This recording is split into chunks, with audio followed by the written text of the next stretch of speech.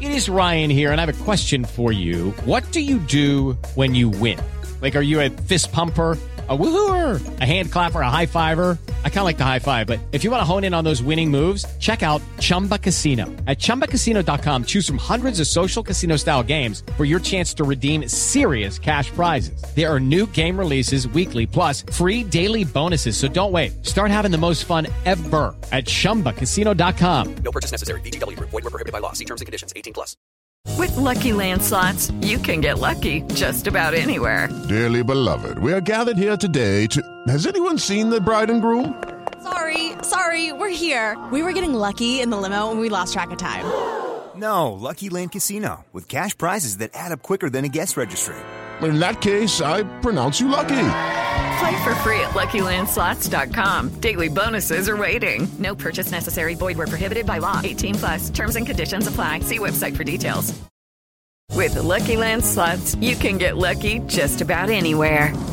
This is your captain speaking. We've got clear runway and the weather's fine, but we're just going to circle up here a while and get lucky. No, nothing like that. It's just these cash prizes add up quick. So I suggest you sit back, keep your tray table upright, and start getting lucky.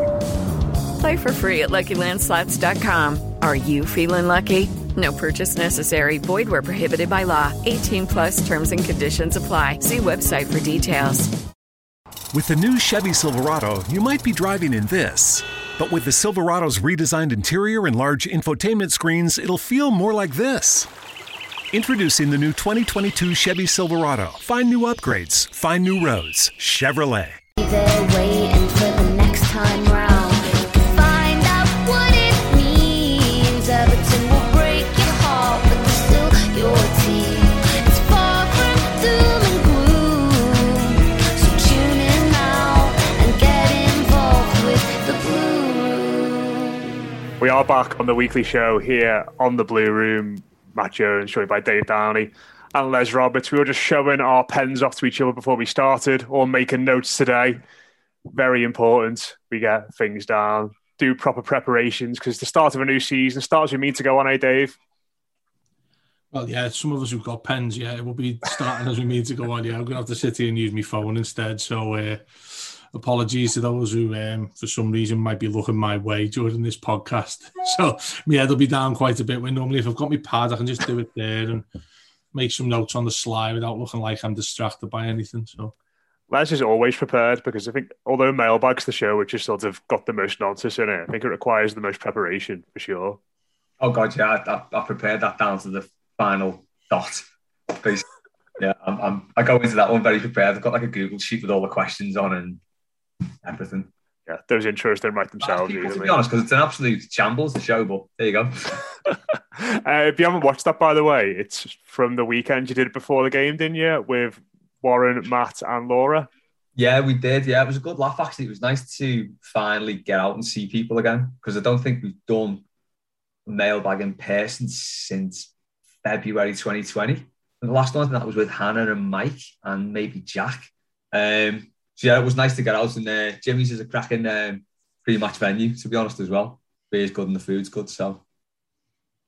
Yeah, go and give that a watch if you haven't already. We are, of course, here to speak about all things Everton. We'll talk a little bit about the game at the weekend again, how maybe we've all calmed down or not calmed down. Maybe we're all still on a high from what happened on Saturday, but we'll start turning our attention towards Leeds at the end of the show. We'll also have a chat about Moise Kean, who is unarchived his Instagram pictures of Everton. I think you could probably say they're all back on, so he's back. The Toffees are back in his good books. James Rodriguez is still here as well. Although that situation could very much change, given how often he's on Twitch playing Call of Duty and just dropping off the cuff remarks.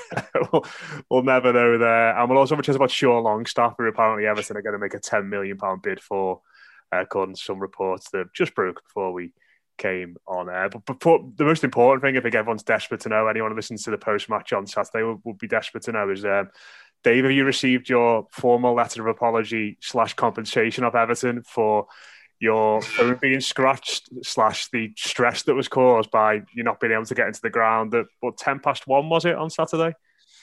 Listen, let's not throw stones in glass houses here, Matt, just because you don't arrive at the ground till 3:30.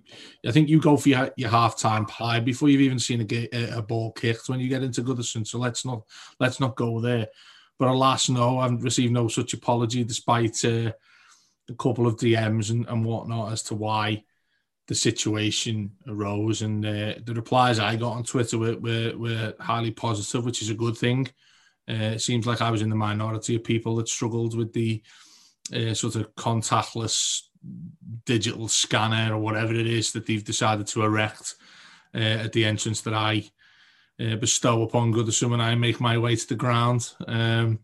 And so, like, the thing I would like is the actual card that I've paid for now, because this season I'm sharing my season ticket with Hannah. And obviously she won't be able to get in under the current digital restrictions, shall we say. Obviously because she's not me and my name's on the season ticket. So the only way to get around that, and I do hope some club officials are tuning in to watch this, is by using the card, like old school days. Like if I sold my ticket to somebody, if I gave my ticket away, as I often did in the last few years, I'd have to give the person the card and they could get in, no problem whatsoever. It's an adult season ticket, so there's no way like people are getting away with any money or things like that. So I certainly hope it's here by, I think, is it Burnley, our next home game, which is the start of September. We, of course, have got Leeds. Well, we've got a triple header of away games coming up, haven't we? We've got Leeds, Huddersfield and Brighton, which I'm hoping to be at least 2 of those 3 games. I presume will be issued proper standard cardboard tickets for those, which will take away any of the pain or anxiety they've got about getting into a ground. Les, did you have any issues getting in at the weekend, mate, or is it all seamless? No, it all went a bit too well, to be honest. Were you cardless or digital? No, I went card because sometimes the kids can't make it or they can't be asked. Yeah. So basically, we'll upgrade the card and give it to one of your mates then. So it's just easy to do that. So that's why I read it. But yeah, it was dead easy. We went in our normal turnstile and everything. So it all went pretty well, yeah. Well, the other side of that, Les, to sort of feed onto that is obviously the club's sort of self-made ticketing service. If you need to sell your ticket, is still yet to be made. It's still yet to be released. I mean, it's not like they've had the best part of 2 years to do this, is it? But obviously, we're all, I think I speak for most fans when they were pretty happy that StubHub were no longer going to be the custodians of that particular issue. And the fact that they announced they were going to make it an in-house sort of bespoke service was really welcoming. I was really happy when I saw that. The fact that it wasn't in place at all, and we've seen no announcement since, is a bit worrying. I wonder how long it will take. You would expect at least for it to be available for the next home game. Yeah. The longer it goes on, that's a little bit of a concern, because how else are we going to shift our tickets in a safe way, really, other than, what's the alternative? You meet up with somebody, which obviously I've never had a particular interest with issue with meeting up with anyone who have bought a ticket or sold a ticket to. But there are those things that crop up. It's like when you sell something on Gumtree and all that, you have to make sure you're in a public space and all that sort of thing, don't you? So, it's a little bit of a concern that for me, because it's taken forever. And when on earth are they going to get the next delivery of plastic in order to issue the people who've bought cards for £5, by the way? When's that going to happen? Do you know what I mean? I can't believe that we're middle of 2021 and we're still having issues like this. What's going on? Maybe they should just... Sorry, I was going to say, maybe you should just use like a different material, like use wood. You can have like a wooden season ticket or like a metal season ticket. Get the wooden season tickets. Exactly, yeah. Metal season tickets or something like that. Maybe it's the time to branch out into different textures and materials to make season tickets from. Like one of those American Psycho business cards, something like that. Yeah, it seems to me like the season sort of crept up on them somehow, because they didn't have the digital thing sorted, and then they sort of thought, hang on, we better get everyone down to test this. And that was really late in the day. And the fact that they've jibbed off StubHub and haven't got their own in-house thing sorted, it's a bit weird, isn't it? I mean, it's very Everton. It's terrible, but it's Everton. But it's just like, you think they would get this sorted. You think, like, there's so many things have gone wrong in the past with this club. It's think, like, let's just do things properly for once. And they haven't done it again. And I was speaking to my dad about it at the game. I don't know how true this is, but he was saying you can only charge a maximum of £25 for your ticket. Well, that's what he's read. Well, I mean, if you're a season ticket holder, I presume that's what equates to a single ticket. Yeah. Given the discount you get. You know, if it does, yeah, that's fine. If it does, but if yours could no, because he said any surplus goes to everyone in the community. It's probably not true. He's probably just heard it or read it somewhere. But if that's the case, it's a little bit wrong, that isn't it? You're getting shortchanged on the season ticket you paid for. Yeah, I think. Who knows, that might be the issue why it's taken so long, that they need to sort of work out what it means per annum, or what discount you get for being a season ticket holder, and then if there's an excess, if there's a surplus when you sell that ticket. For instance, Les, if you put yours on there and it worked, I can't remember what it works out as your season ticket. Obviously, depends where you're sitting in the ground, but if they put that for sale at the price of your ticket divided by 19. When you've paid your bulk sum or by direct debit, that's obviously going to be a hell of a lot cheaper than if a person was to buy it as a walk-up. Yeah, that's fair enough. Yeah, if you take off if you get what you paid basically for your ticket and then they take off any surplus, that's fair enough. Yeah, I agree, because you're only taking it off a season ticket. You're not buying a genuine walk-up, are you? But it's how they sort of differentiate between what they do with that surplus. Should it go back to you? Because you, unfortunately, in many circumstances, would have to sell your ticket, or should it go to someone like Heaven in the Community? That's where that room of your dad's heads makes sense, really, doesn't it? Because nobody makes a profit from it then, which I suppose was what they're trying to do in the first place with it. But it's funny, isn't it? Because we all work in a digital world, don't we? We're constantly around computers and technology and stuff like that. Why on earth it would take so long for a database to be set up? Because they've got all the information they need. They've got everything they need from all the season ticket holders. They've got our names, addresses, bank details. How hard can it be to put that onto an interface and allow people to access tickets that you want to become available? I don't understand. And I don't think it's the last we'll hear of grievances with tickets. Indeed, I don't think it'll be the last we hear up to this weekend. Whoever's going over to Leeds, could be the guinea pigs for some certain things that perhaps go on with the way fans travelling over. But the good thing is we haven't heard anything from other clubs or other fans who've struggled to go to away games so far in post-pandemic. So hopefully it's the same for all of our fans who go over there. Besides, I think that'd be the least of the worries going to Leeds away, to be honest. Yeah, we always find something to moan about, don't we? First game back for ages. But the thing is, Matt, it's a genuine concern, because if you can't, you build yourself up, and I think we spoke a lot about this in the post-match. If you build yourself up to go into a game again, and for some people it'd be quite a brave decision, I imagine, as well, given the health situation and stuff over the last 18 months, and might be a little bit cautious about going to a match and being among so many people within touching distance of them. These sort of things don't help, and those sort of things seem to be the stuff that should be dealt with quite comfortably and quite easily. If you're a football club with Premier League resources, it shouldn't be difficult to sort this out before anyone enters a stadium, in my opinion. Yeah, fair enough. But when we all did get in there, it was great. Obviously, Davey spoke on the post-match, Les. What did you make of the whole experience and being back in and that side of it before we speak about how the lads played? It was a bit of a roller coaster. It was very emotional, wasn't it? It's I didn't exactly break down, but there was definitely there was a lump in the throat sort of when you had the list of people up, but we won't go into that again. We had the list of people up who died from COVID, sadly. That was really emotional, with the sort of orchestra Z cars playing in the background. And when the game kicked off, that was emotional to see everyone sort of there and cheering the team on. Round us, there's usually quite a couple of seats empty every game. It was full. I don't think I've ever seen where we sit absolutely full, every seat taken. That was just dead nice. It was just really, really nice to be back in. Can't really put it into words. And then I think after sort of that initial sort of euphoria and the sort of singing died down a little bit, and then Southampton started with their repertoire, with the library and all that before 3:10. That's how it goes every game. It kind of settled down and back into normality, even leading up to when Southampton scored that goal, when you really thought, yeah, Everton are back now, aren't they? This is it.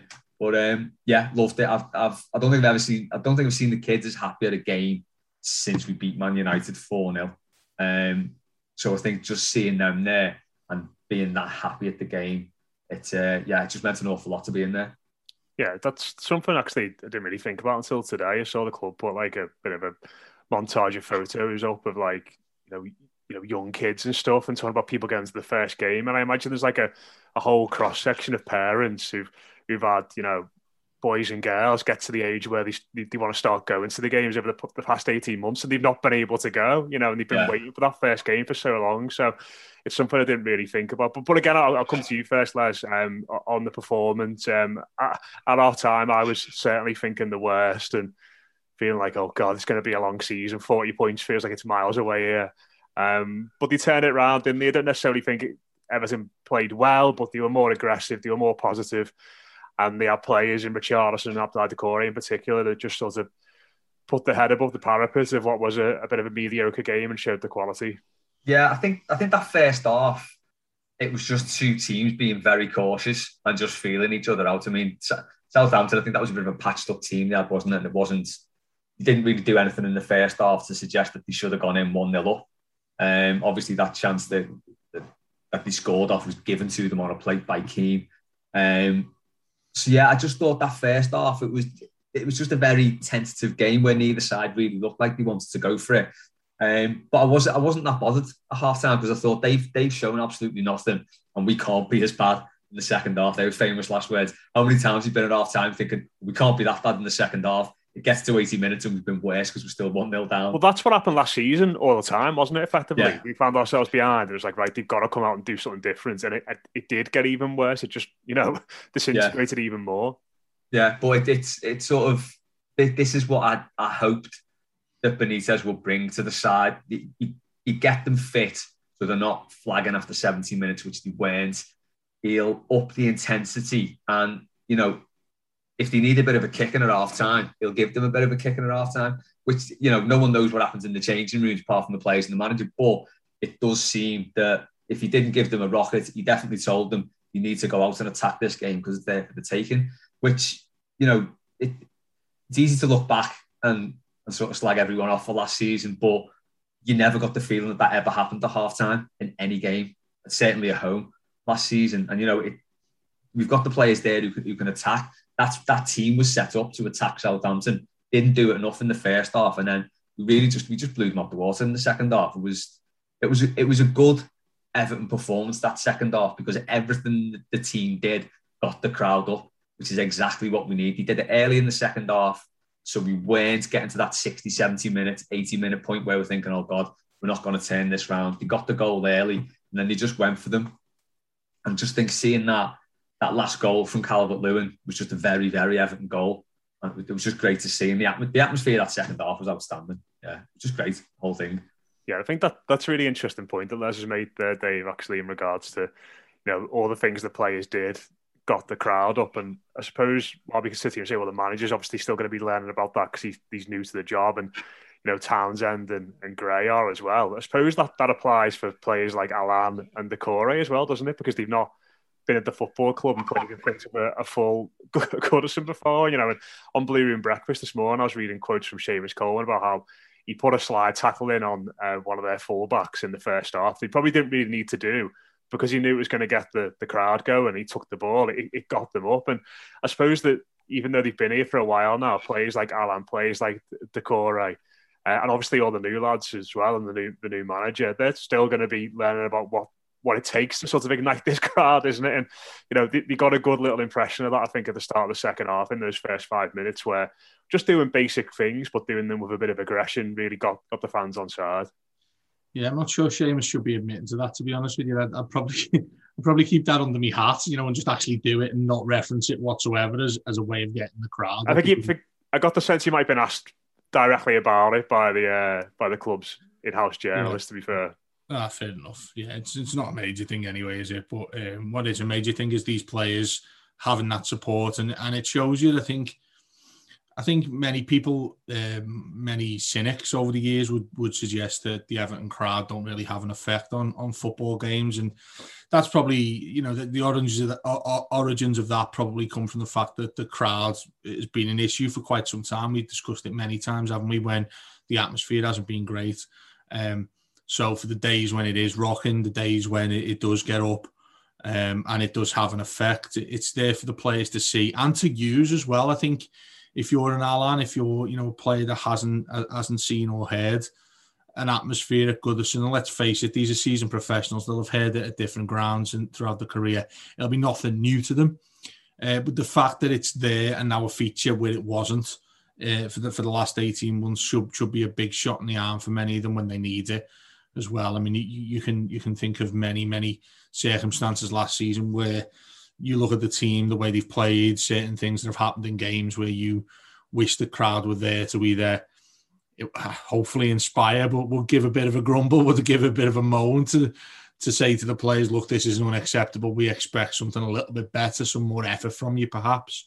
Yeah, I mean, I think it's twofold, isn't it? I think most players will embrace it. There'll be others who think, oh God, I'm quite scared of putting the ball to, misplacing a pass and stuff like that. How will they react to that? That's up to them, isn't it? You would hope that it's going to be a thing where they think, God, I can't do this. I don't want the crowd grumbling and moaning my way if I put a misplaced pass somewhere or give the ball away and when I'm under pressure or whatever.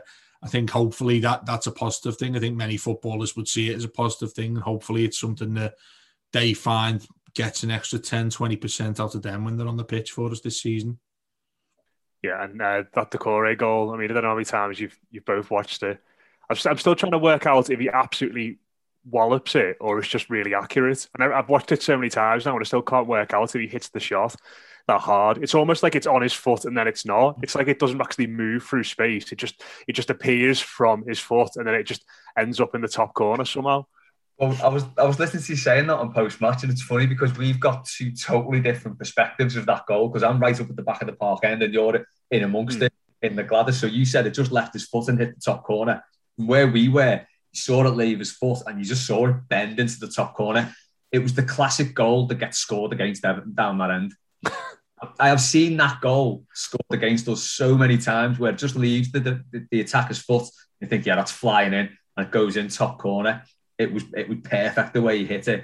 I have watched this so many times over, especially with that foreign commentary where he just screamed. Abdullah. Oh, it's brilliant, yeah. But I mean, it was just that was when the roof lifted off, wasn't it? That was when it was like, oh my God, this is good now. We were like, we were 1-1 at that point, in control, and then as soon as that went, it was like, yeah, we've got these. This is it. And it was great. And to score a goal like that, as I said, they usually get scored against us. Yeah. Have you've had it on repeat as well, David, that mad commentary? Yeah. I think I've seen several different versions. I think I've probably seen it from Abdullah Doucouré himself at some point. I've played it. Well, the club have done that thing, haven't they, where they do the all angles, the goals from all angles, and they put it on there. Yeah, it's. I love the way they've done that. That's a real sort of innovation they've done, isn't it, over the last couple of years, which is really nice. The goals from all angles, and yeah, I mean it's just it's a bit of a strange goal really, because I just don't expect it to happen. I think when he decides to turn back after there's initial chance to shoot with his left foot, and then to do like a bit of a 360 and then hit the ball right into the top corner, it's a really unexpected goal, because I think if you listen to the crowd, it's as if all of us feel that the moment's gone, and that the best he's going to do is maybe lay it off to whoever's in the right back slot, right wing slot, to invariably cross it to Rosehead in the Gladys Street. I think many of us would sort of resign to that happening, but the fact he does sort of break the mould, and I was using phrases like that on the post-match of like shedding his skin, breaking out, all the phrases like that, where I think Doucouré, I'd like to see a lot of that this season.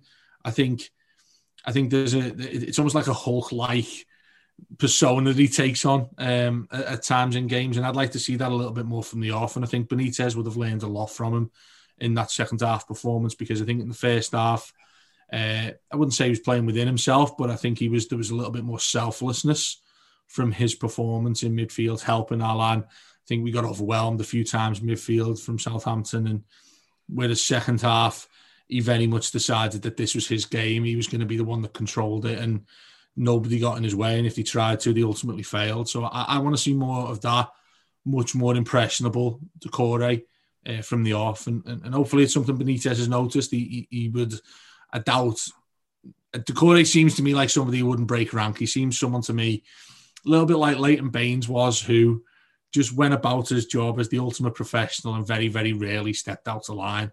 Whereas in the second half, I think he got angry, and I think that there was somewhat of a little bit more feral performance from him, a little bit more of a natural take on the game, and that's what he brought with the goal and the performance afterwards as well. He decided to drive. People just bounce off him. He's a big, powerful, strong, intelligent player, and I hope that's the Doucouré we see, and not the one that feels he has to help out in other areas. I'd like to see him play with a little bit more freedom. I think he has so many good attributes about him that I think it might be quite easy for a manager to say, I need to do a job for me here this week, rather than just say, play your natural game to him. I think he's a little bit sacrificial like that as a player, but I want to see more of the second half from him, because I think that he's absolutely got that in his locker. We saw it a bit at Watford. Hopefully we see a hell of a lot more of it this season. Yeah, just picking up on what you said there, Dave, about normally that'd get passed out to the right back, trying to cross in. I hope we see more of that now from players to just have a shot. When you're in that position, if you see the goal, just lash your foot at it. You know, it might go over 9 times out of 10, but that one time it doesn't. That happens, and it's worth it. And you just think, players often, they seem too scared to take a chance like that. You will try and play it safe and sort of craft the perfect goal instead of just, you might even scuff it and it takes a deflection. And go, the more shots you, I mean, it's obvious, but the more shots you have, more chances you've got of scoring, especially in situations like that where it's a packed area and it could go anywhere, and it could go in the top corner if you hit it right. But it can break to anyone. So we just think if you can cause as much chaos as possible, because we are getting bodies in the box as well. I noticed on Saturday it was back to that, getting more people in the box at once again, which is what you need. So it's not the sort of thing you want to be doing like in injury time when you're chasing the game, because you do need to keep hold of the ball and try and craft the perfect goal at that point. But yeah, I think times like that in the game when it just drops the players, hopefully we'll see more of them just swinging a foot at it. Well, I mean, if you flip that on its head as well, what are the chances that layoff to the person who's going to be crossing it materialises in us having a chance on goal anyway, when, I don't want to go down this route too much, but I will dip my toe into the water. You're laying it off to Seamus Coleman or Alex Iwobi. I think Coleman now needs to do that little scoop into the box instead of crossing it, because that was lovely. That, I mean, it was creative. It was, I don't know, he persevered, didn't he? There was no obvious, the angle his body was at, he couldn't whip a ball in. Yeah. He's literally just looking for a pass, and the only thing that was on was to loop it over one of their players' heads to Iwobi. Was it Iwobi? Yeah. It was just a little bit out the ordinary. Like, you just don't really see players do that in that situation. They have a drive to the byline or cross it in. So I was actually expecting him to. It looked like quite a frustrating move in the end, because it started to break down a little bit, and I was expecting when he cuts inside to just have a pot shot with his left that'll just be sliced out for a throw-in or something. So for him to have that composure and presence of mind to scoop it up for to keep possession, if nothing else, was just really nice. Yeah, thought he had a good game, Seamus, apart from when he got sat down at the end. But, Bachinepa is a skillful player that can do that to anyone. But I've watched that goal again then when you're talking at the Doucouré one, just to try and get a bit of a measure on it. And I think it's just the fact that his leg doesn't really seem to come through that fast. It's just like, it's very slow, but he just strikes it so cleanly, and it just sort of.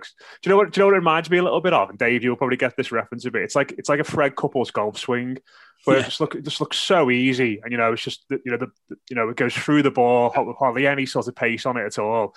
But then you go, bloody hell, that's gone miles at a breakneck speed. But it just looks so easy. But I'll probably watch it a few more times for the end of the week. But let's move on to have a chat about some other bits. 2 lads who weren't involved on Saturday, first and foremost. Like I said, James Rodriguez is never off Call of Duty, never off his Twitch, so this could all be redundant by the time this podcast goes out. I don't know how he's got time to do anything, be on his Xbox that much, to be honest.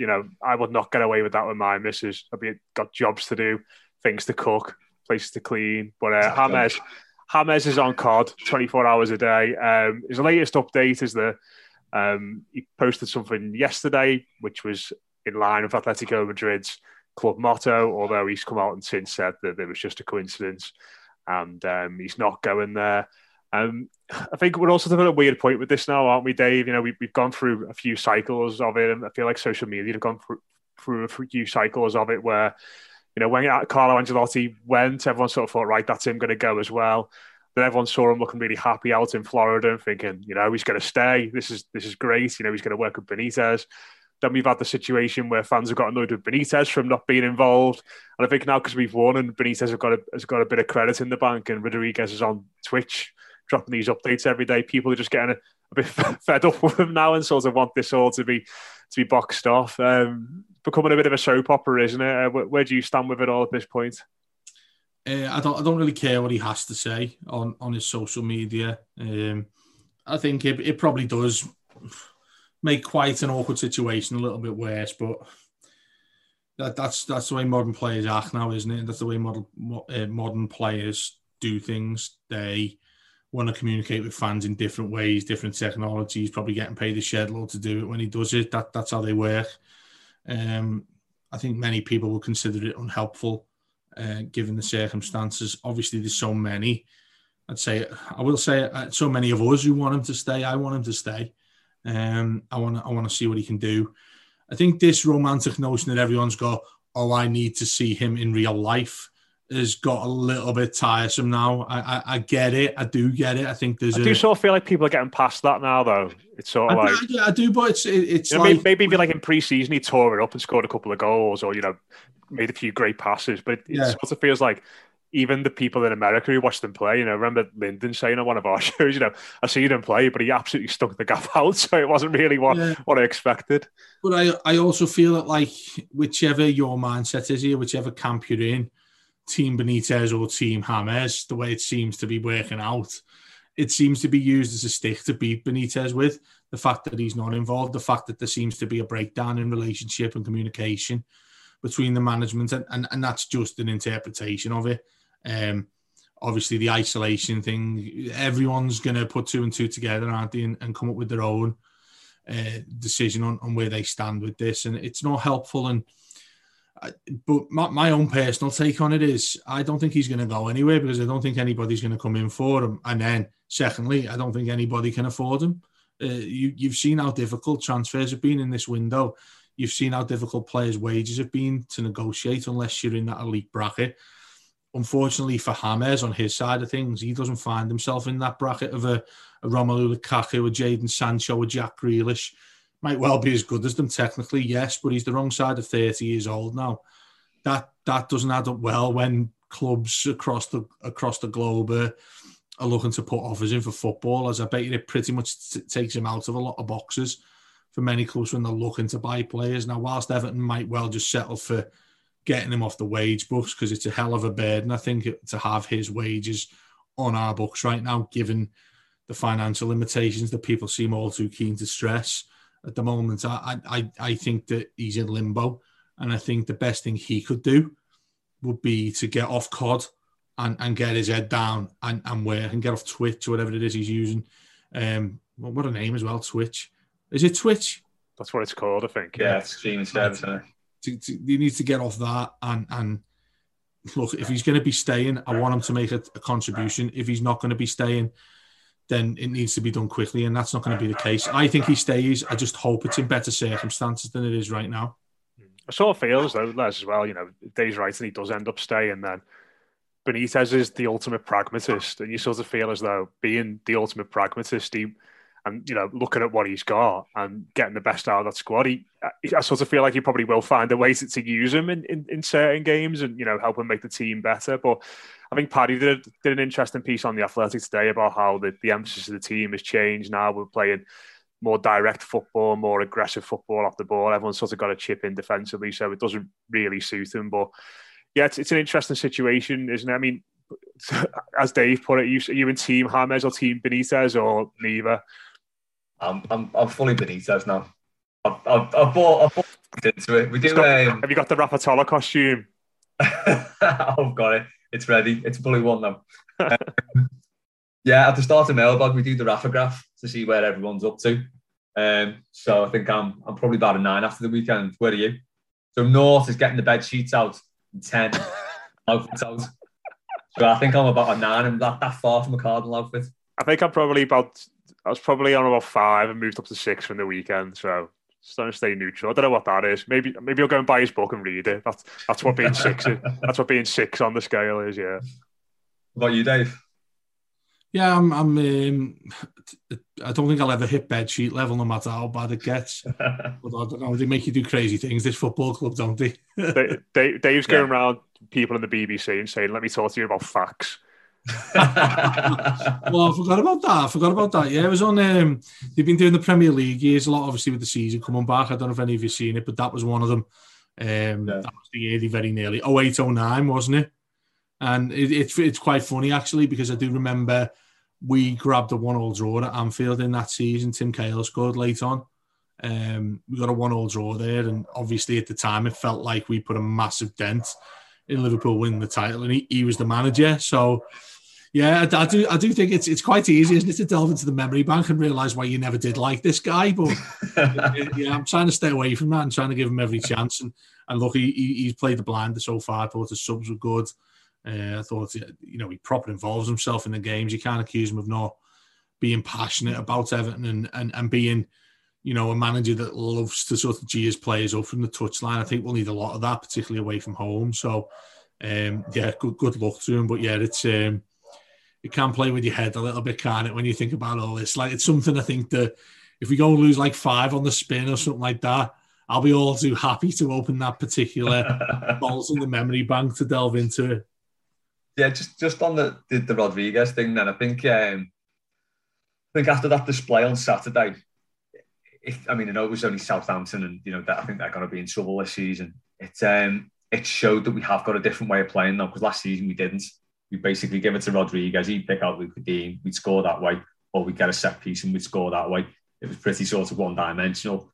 Now we've got pace, we've got players who are prepared to cross it, we can get bodies in the box, and you do kind of think Rodriguez could fit into that, because he's going to have a lot of options in front of him. So it would be nice to get him in the team, but I think he's very much at this point a nice to have and not sort of integral to anything, which is probably the situation we want to be in, because we don't want to be relying on him, because we've seen last season that you can't. But we knew that when we signed him that we couldn't. So, I hope he stays. I really do hope he stays. I'm not convinced he will, not least because there is previous between them two as well, isn't there? But it would be really nice if he becomes an option that we've got and we can use when we need him, and then he himself has got more options up front, to pick out. It's just nice to have a different way of playing, and I don't know. Don't want to get ahead of ourselves, because probably did this when Koeman's first game, when we went at Spurs for 70 minutes, and we're like, oh my God, this is brilliant. We're pressing football. This is great, and we did do it again for the 2 years he was there. But I'd like to think that Benitez he's gone into this season and he's clearly been told at some point he's not going to be able to sign many players, or he's not got much of a budget. So he's gone out and got the sort of 3 players that he definitely needs: 2 pacey strikers / wingers and a backup keeper. So it's obviously a very deliberate plan, and I just hope we stick with it now, because it's exciting to see. Yeah, and I think it'd be good if he did stay. He can't cross a ball. He's probably the best crosser of the football at the football club still, but it's just the other side, isn't it? You couldn't play him on the wing in a 4-4-2 like we did at the weekend. So yeah, we'll wait and see how that one developed. Sort of elsewhere, we mentioned at the start of the show, it's been reported by Craig Hope from the Mail, who's obviously very well connected up at Newcastle, that also Southampton are looking at Sean Longstaff. £10 million, apparently. Didn't realise his contract's up at Newcastle next summer, which might explain why it's maybe, quite low in that regard. This is a player, Dave, who was linked with Manchester United a couple of years ago for £50 million. I think Newcastle turned down, albeit he'd only played about 9 Premier League games, I think, at this point. But he's had a bad injury, had to work his way back, hasn't quite been able to work his way back at Newcastle under Steve Bruce. What do you make of this one? First and foremost on the player, and secondly, is that an area we need to be looking at spending what I'd imagine is quite a little amount of money we've got left at the moment? Yeah, I think I'll answer that bit secondly. First of all, on the player, I think very easy for people to taint footballers by what club they play for. I think that needs to be stated first of all. He's a good player. I think he's better than his brother as well. You're right. I think a couple of years ago he did look like one of the hot talents in the Premier League. Quite a mobile midfield player, box to box, can move it around, can play a defensive midfield role if you want, can play a little bit forward if you want that as well, and he can shoot. He's the brother that scored the goal against United, isn't he, a couple of seasons ago? Is that the other one? No, that was the other one. Is he the younger or older one we're talking about now? So Sean's the blonde one and Matty's the ginger one. That helps. So who's the younger of the two that burst onto the scene? That was that Matty Longstaff, but I don't think he was ever considered the better of the two. Right, really. yeah. Okay. But yeah, when I've seen him play, and I am talking about the right one. Are you sure? Are you sure you know which one it is? Now that you've given me the distinctive hair colours, Matt. Yeah, absolutely. But they had similar type of players too. Yeah, I was impressed. I think he's decent. But what's decent playing for Newcastle? Now, I've just immediately contradicted what I said, that you shouldn't judge a player by who they play for. But it's easily the type of player I think that people get carried away with when you do sort of get linked with a big money move. It happened with Tom Davis, didn't it, as well? And that's what I see. I see quite a lot of that. I see similarities in that, in terms of being like overly hyped from an early on stage in the career, and then it fizzles out and you're wondering, is this lad really up to it? Can he be good enough? And look, as we all know all too well, it's taken Tom a long, long time to get over that and to find himself on somewhat of an even keel at Goodison and in a position where he can really kick on with his career. That said, he wasn't included on Saturday as well, which might be a little bit telling there, but it's a player Benitez knows well. It's somebody, I think, given our limited transfer budget that people consistently bang on about at the moment, that's going to take a fair, if not all, of the money they want to spend acquiring a player minus wages. So, if Benitez wants him, then that, I think he'll have been made more than aware that this is it, effectively, unless we go and get some loans and maybe some free transfers. There's other players out there.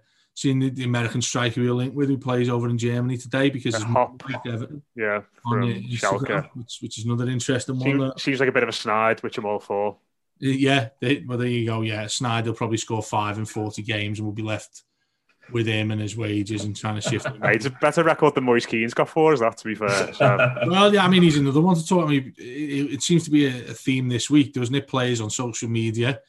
He's put all his pictures back up, hasn't he? All of his Everton pictures, all of the times he scored all those goals for us. He's put all them back up, all 2 of them. So, wonder what happens there. But yeah, with Longstaff, and midfield is an area I'd still look at with a bit of concern. I think people would paper over the cracks with it, given the issue that's glaringly obvious, which is right back and probably up front as well. I think we need another player up front, but it's still an area where we need improving all over the pitches. Unfortunately, I think we do lack in most areas on the pitch. And when you look at a 40-odd game season, there are a lot of glaringly obvious holes, not only in the first 11, but also in the squad as well, that do need to be filled in.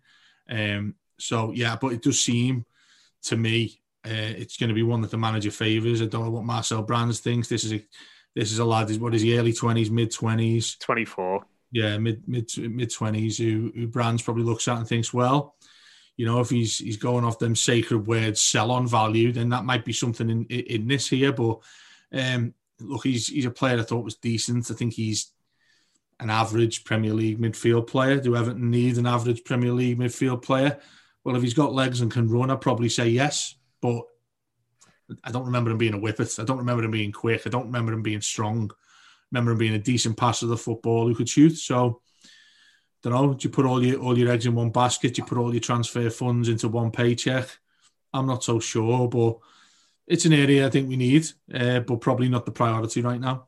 I'm still not sure you know which one he is. I'm still well, not if it's quite either of them, I think what I've just said fits for both of them, doesn't it? It applies blanket to both of them. Yeah. But no, I think you're right. I think he's more of a passer than a runner.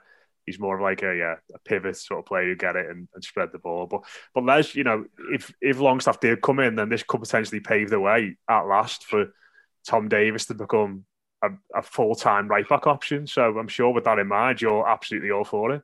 When you put it like that, I am definitely all for it. I actually don't know anything about either of the Longstaff players. I don't really know anything about any players until we sign for Everton.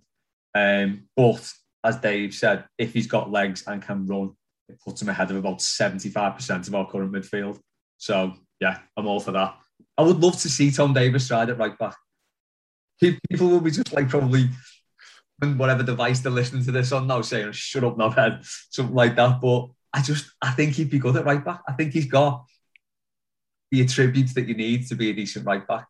You can go forward, you can tackle, he's a decent passer. Is this like the new Leighton Baines in midfield? Yeah, basically. So as Leighton Baines could have been the new Philip Lahm, Tom Davies could be the new Gary Stevens. There you go, said it. There we go. Maybe he'll play there on Saturday at Leeds. Who knows? Maybe that's what he was saving him for. We'll finish off quick 5-minute chat on back at Ellen Road on Saturday. Mixed sort of omens going into this one, Les, because Leeds are back at Ellen Road for the first time in the Premier League with a full stadium, so it's going to be absolutely rocking. Of course, they play in a way which you think is, you'd imagine will cause us problems given the energy and the attacking variety we've got. But they got absolutely smashed in the last half an hour by United at the weekend. And obviously United were on it and have got some great attacking players, but there's definitely defensive vulnerabilities there that, the likes of Dominic Calvert-Lewin and Richarlison could exploit. But how are you feeling going into this one? I sort of feel as though with the atmosphere and the way it's going to be and, how revved up they're going to be, that Everton just needs to get through the first 20 minutes here and sort of take it from there. Yeah, it's almost like this has been postponed from last year. So it's almost like playing the newly promoted team in the first game at home. The fact that it's Leeds and they're a bit of a rabid crowd anyway, because it will be loud there. I imagine it to be a sort of similar atmosphere to when we played Villa the other year. And beat Villa, we go top day, that one. That'd beat Villa, we go top day, yeah. I feel like the atmosphere is going to be something like that. And it's a lot to play against in that situation. And also Leeds players legging it everywhere for 90 minutes. We did it last season. We kind of dispatched them quite relatively easily. I think last season it was a pretty straightforward away win. Obviously, it will be different with the fans there this time, but I think, as you said, play the way United did, get down the middle. That seems to be a big hole we've got in the middle of the pitch there that you can exploit. So, Benitez is very much a manager who takes every game as it comes. He's got no sort of set way of playing. He will be looking at that on Saturday, and you'll probably want to try. I'd say the best thing to do would be try and replicate that. They'll obviously be looking at that game themselves and thinking, well, we can't do that again. But I think when they've got a very sort of rigid way of playing, they've sort of basically got one way of playing against everyone. So it's not as easy for them to just sort of say, well, we'll have to put that right because that's the way they play. So I think that United game can give us a lot of confidence going into it. But as you say, I think ride out the first 20 minutes, see how we get on. Fully expecting us to concede in the first minute now. Dave, how do you feel about it? I know you'll go at the weekend. The atmosphere should be amazing, shouldn't it? Yeah, and I'm quite worried about that, to be honest with you. I think we discussed it, like Southampton's probably the home game you want. Leeds away is probably right down the list of the away game you want. The first game of the season, going somewhere who haven't had fans in. Look, it's the first time in the Premier League for them for many, many years, isn't it? For many of those fans going to watch their team at Ellen Road. So, yeah, it's going to be a cauldron. I think last season, I was going to reference last season's game, but I don't think it'll have any bearing on it whatsoever because I think we played pretty well when we went to Leeds and deserved our victory at Ellen Road. Probably the best away performance of the season, I'd say, that one. Yeah, I agree with you. I think it's first half in particular, they were excellent. Don't you think already, though, this feels like a very different team to the one last season? I know it's only one game and it's easy to get carried away. The dynamic of the team seems very different now, though. So we can't really compare it to anything that happened last season. Yeah, I mean, the only thing I'll be interested to see, Les, is that was when we were decent on the counter-attack, if I recall, at that time. And the thing that I don't think we obviously haven't seen it yet under Benitez. I do wonder if that's something that's been sacrificed to try and come up with a game plan that's a little bit more pragmatic and one that can sort of endure a side coming at you as undoubtedly as often as Leeds will. That's where it will be different. Whether it's as effective remains to be seen. But I think it's a type of game where I'm worried about the first 20 minutes because it's just going to be pandemonium, I think.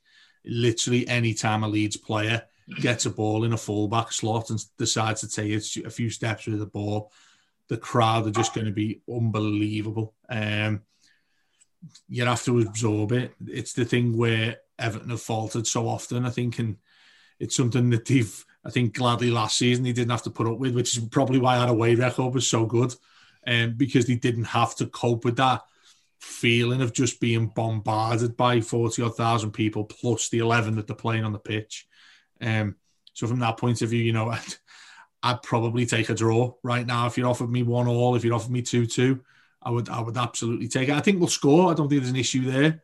I think we will score against them. They've got some serious vulnerabilities when you turn them round, Leeds. But if we can get through that first 20, where everyone's just going to be off their heads on adrenaline and really looking forward to this game, then I think you've got the best chance of it settling down, and then we can start trying to get our players involved and getting the ball forward and hopefully providing a cross or two for DCL. Because that's how we'll do it against these. I don't think they've got anybody to worry about whatsoever at the back. I think they've got a cracking young goalkeeper. It will obviously feature if we are in the ascendancy, but I don't see them having centre half, so Mark Calvert-Lewin out the game, you know, and then if that is the case, it's about getting those balls into. And I think we saw a lot of people have made too much of this. I don't think Townsend and Gray were that effective on Saturday. I thought there were a couple of nice moments, and I think a lot was made of it was like we put 19 crosses in and the average last season was 12, so get in there. I mean, they need to be pinpoint on his head for that to be a telling statistic, don't they? And a couple of them were wayward. There were a couple of decent ones, but I think that's where it's really going to bear fruit. They've got a couple of quick left backs and right backs, and we saw Ayling, didn't we, score that whopper against United? He loves to get forward. If we can get someone who pins him back, I think that nullifies a lot of what the good things that Leeds can do. Bamford doesn't worry me. I don't think he's quick. Then again, Michael Keane does worry me, and he's not quick. So yeah, I'd take a draw all in if you were to offer it me now, but I think we'll score. It's how we keep them out. Yeah, should be good. It's one of those grounds that you've got bad memories of, obviously, from years ago, growing up and stuff like that. But the cup semi, we'll always have the cup semi, won't we? Yeah. Even when we played them in the League Cup, I went there and we got beat 2-1, and Francisco Jr. played centre mid for us that night. Distan scored, didn't he? Distan scored late on, yeah, and we just about... horrible game, that. Yeah. It was on a flyer, didn't we? Yeah, it was horrendous night, that one. Absolutely horrendous. But yeah, we'll wait and see what happens. But yeah, we'll do previewing of that game later in the week over on the Blue Room Extra. I'm speaking to Phil Hay from The Athletic, who's wonderful on all things Leeds. So looking forward to that. Yeah, we'll have more shows coming up throughout the week as well, including Mailbag. What are you doing it from this week, Les? Anywhere exotic or...? Just back on Zoom this week. Back on Zoom this week. Yeah.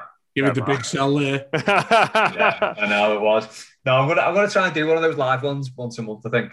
Yeah. Be good. I'll be taking names for the next one soon. Good stuff. But yeah, cheers to Dave. Cheers to Les. That's been your weekly show here on the Blue Room. If you want to come and join us over on the Blue Room Extra, it's patreon.com/the Blue Room Extra. We get multiple shows every weekday, building up to and looking back on all of our football matches. And now with the games coming thick and fast, it is a great time. But hopefully we'll see you over there. If you just listen to the free stuff, we'll be back again next week on the weekly.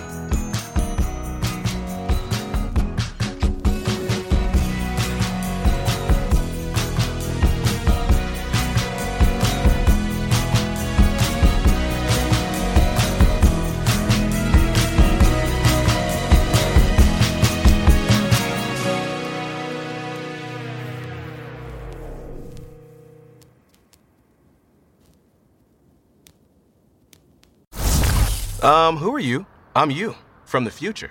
What do you want? I want to tell you about Dave. Dave has your future money. Spend it on whatever you need. With extra cash from Dave, you can get up to $500 instantly with no interest and no credit check. Download the Dave app from the App Store right now. That's DAVE. Sign up for an extra cash account and get up to $500 instantly. For terms and conditions, go to dave.com/legal. Instant transfer fees apply. Banking provided by Evolve. Member FDIC. Sports Social Podcast Network. Hello, it is Ryan, and we could all use an extra bright spot in our day, couldn't we? Just to make up for things like sitting in traffic, doing the dishes, counting your steps, all the mundane stuff. That is why I'm such a big fan of Chumba Casino. Chumba Casino has all your favorite social casino-style games that you can play for free anytime, anywhere with daily bonuses. That should brighten your day a little. Actually, a lot. So sign up now at ChumbaCasino.com. That's ChumbaCasino.com. No purchase necessary. VGW Group. Void where prohibited by law. See terms and conditions. 18+.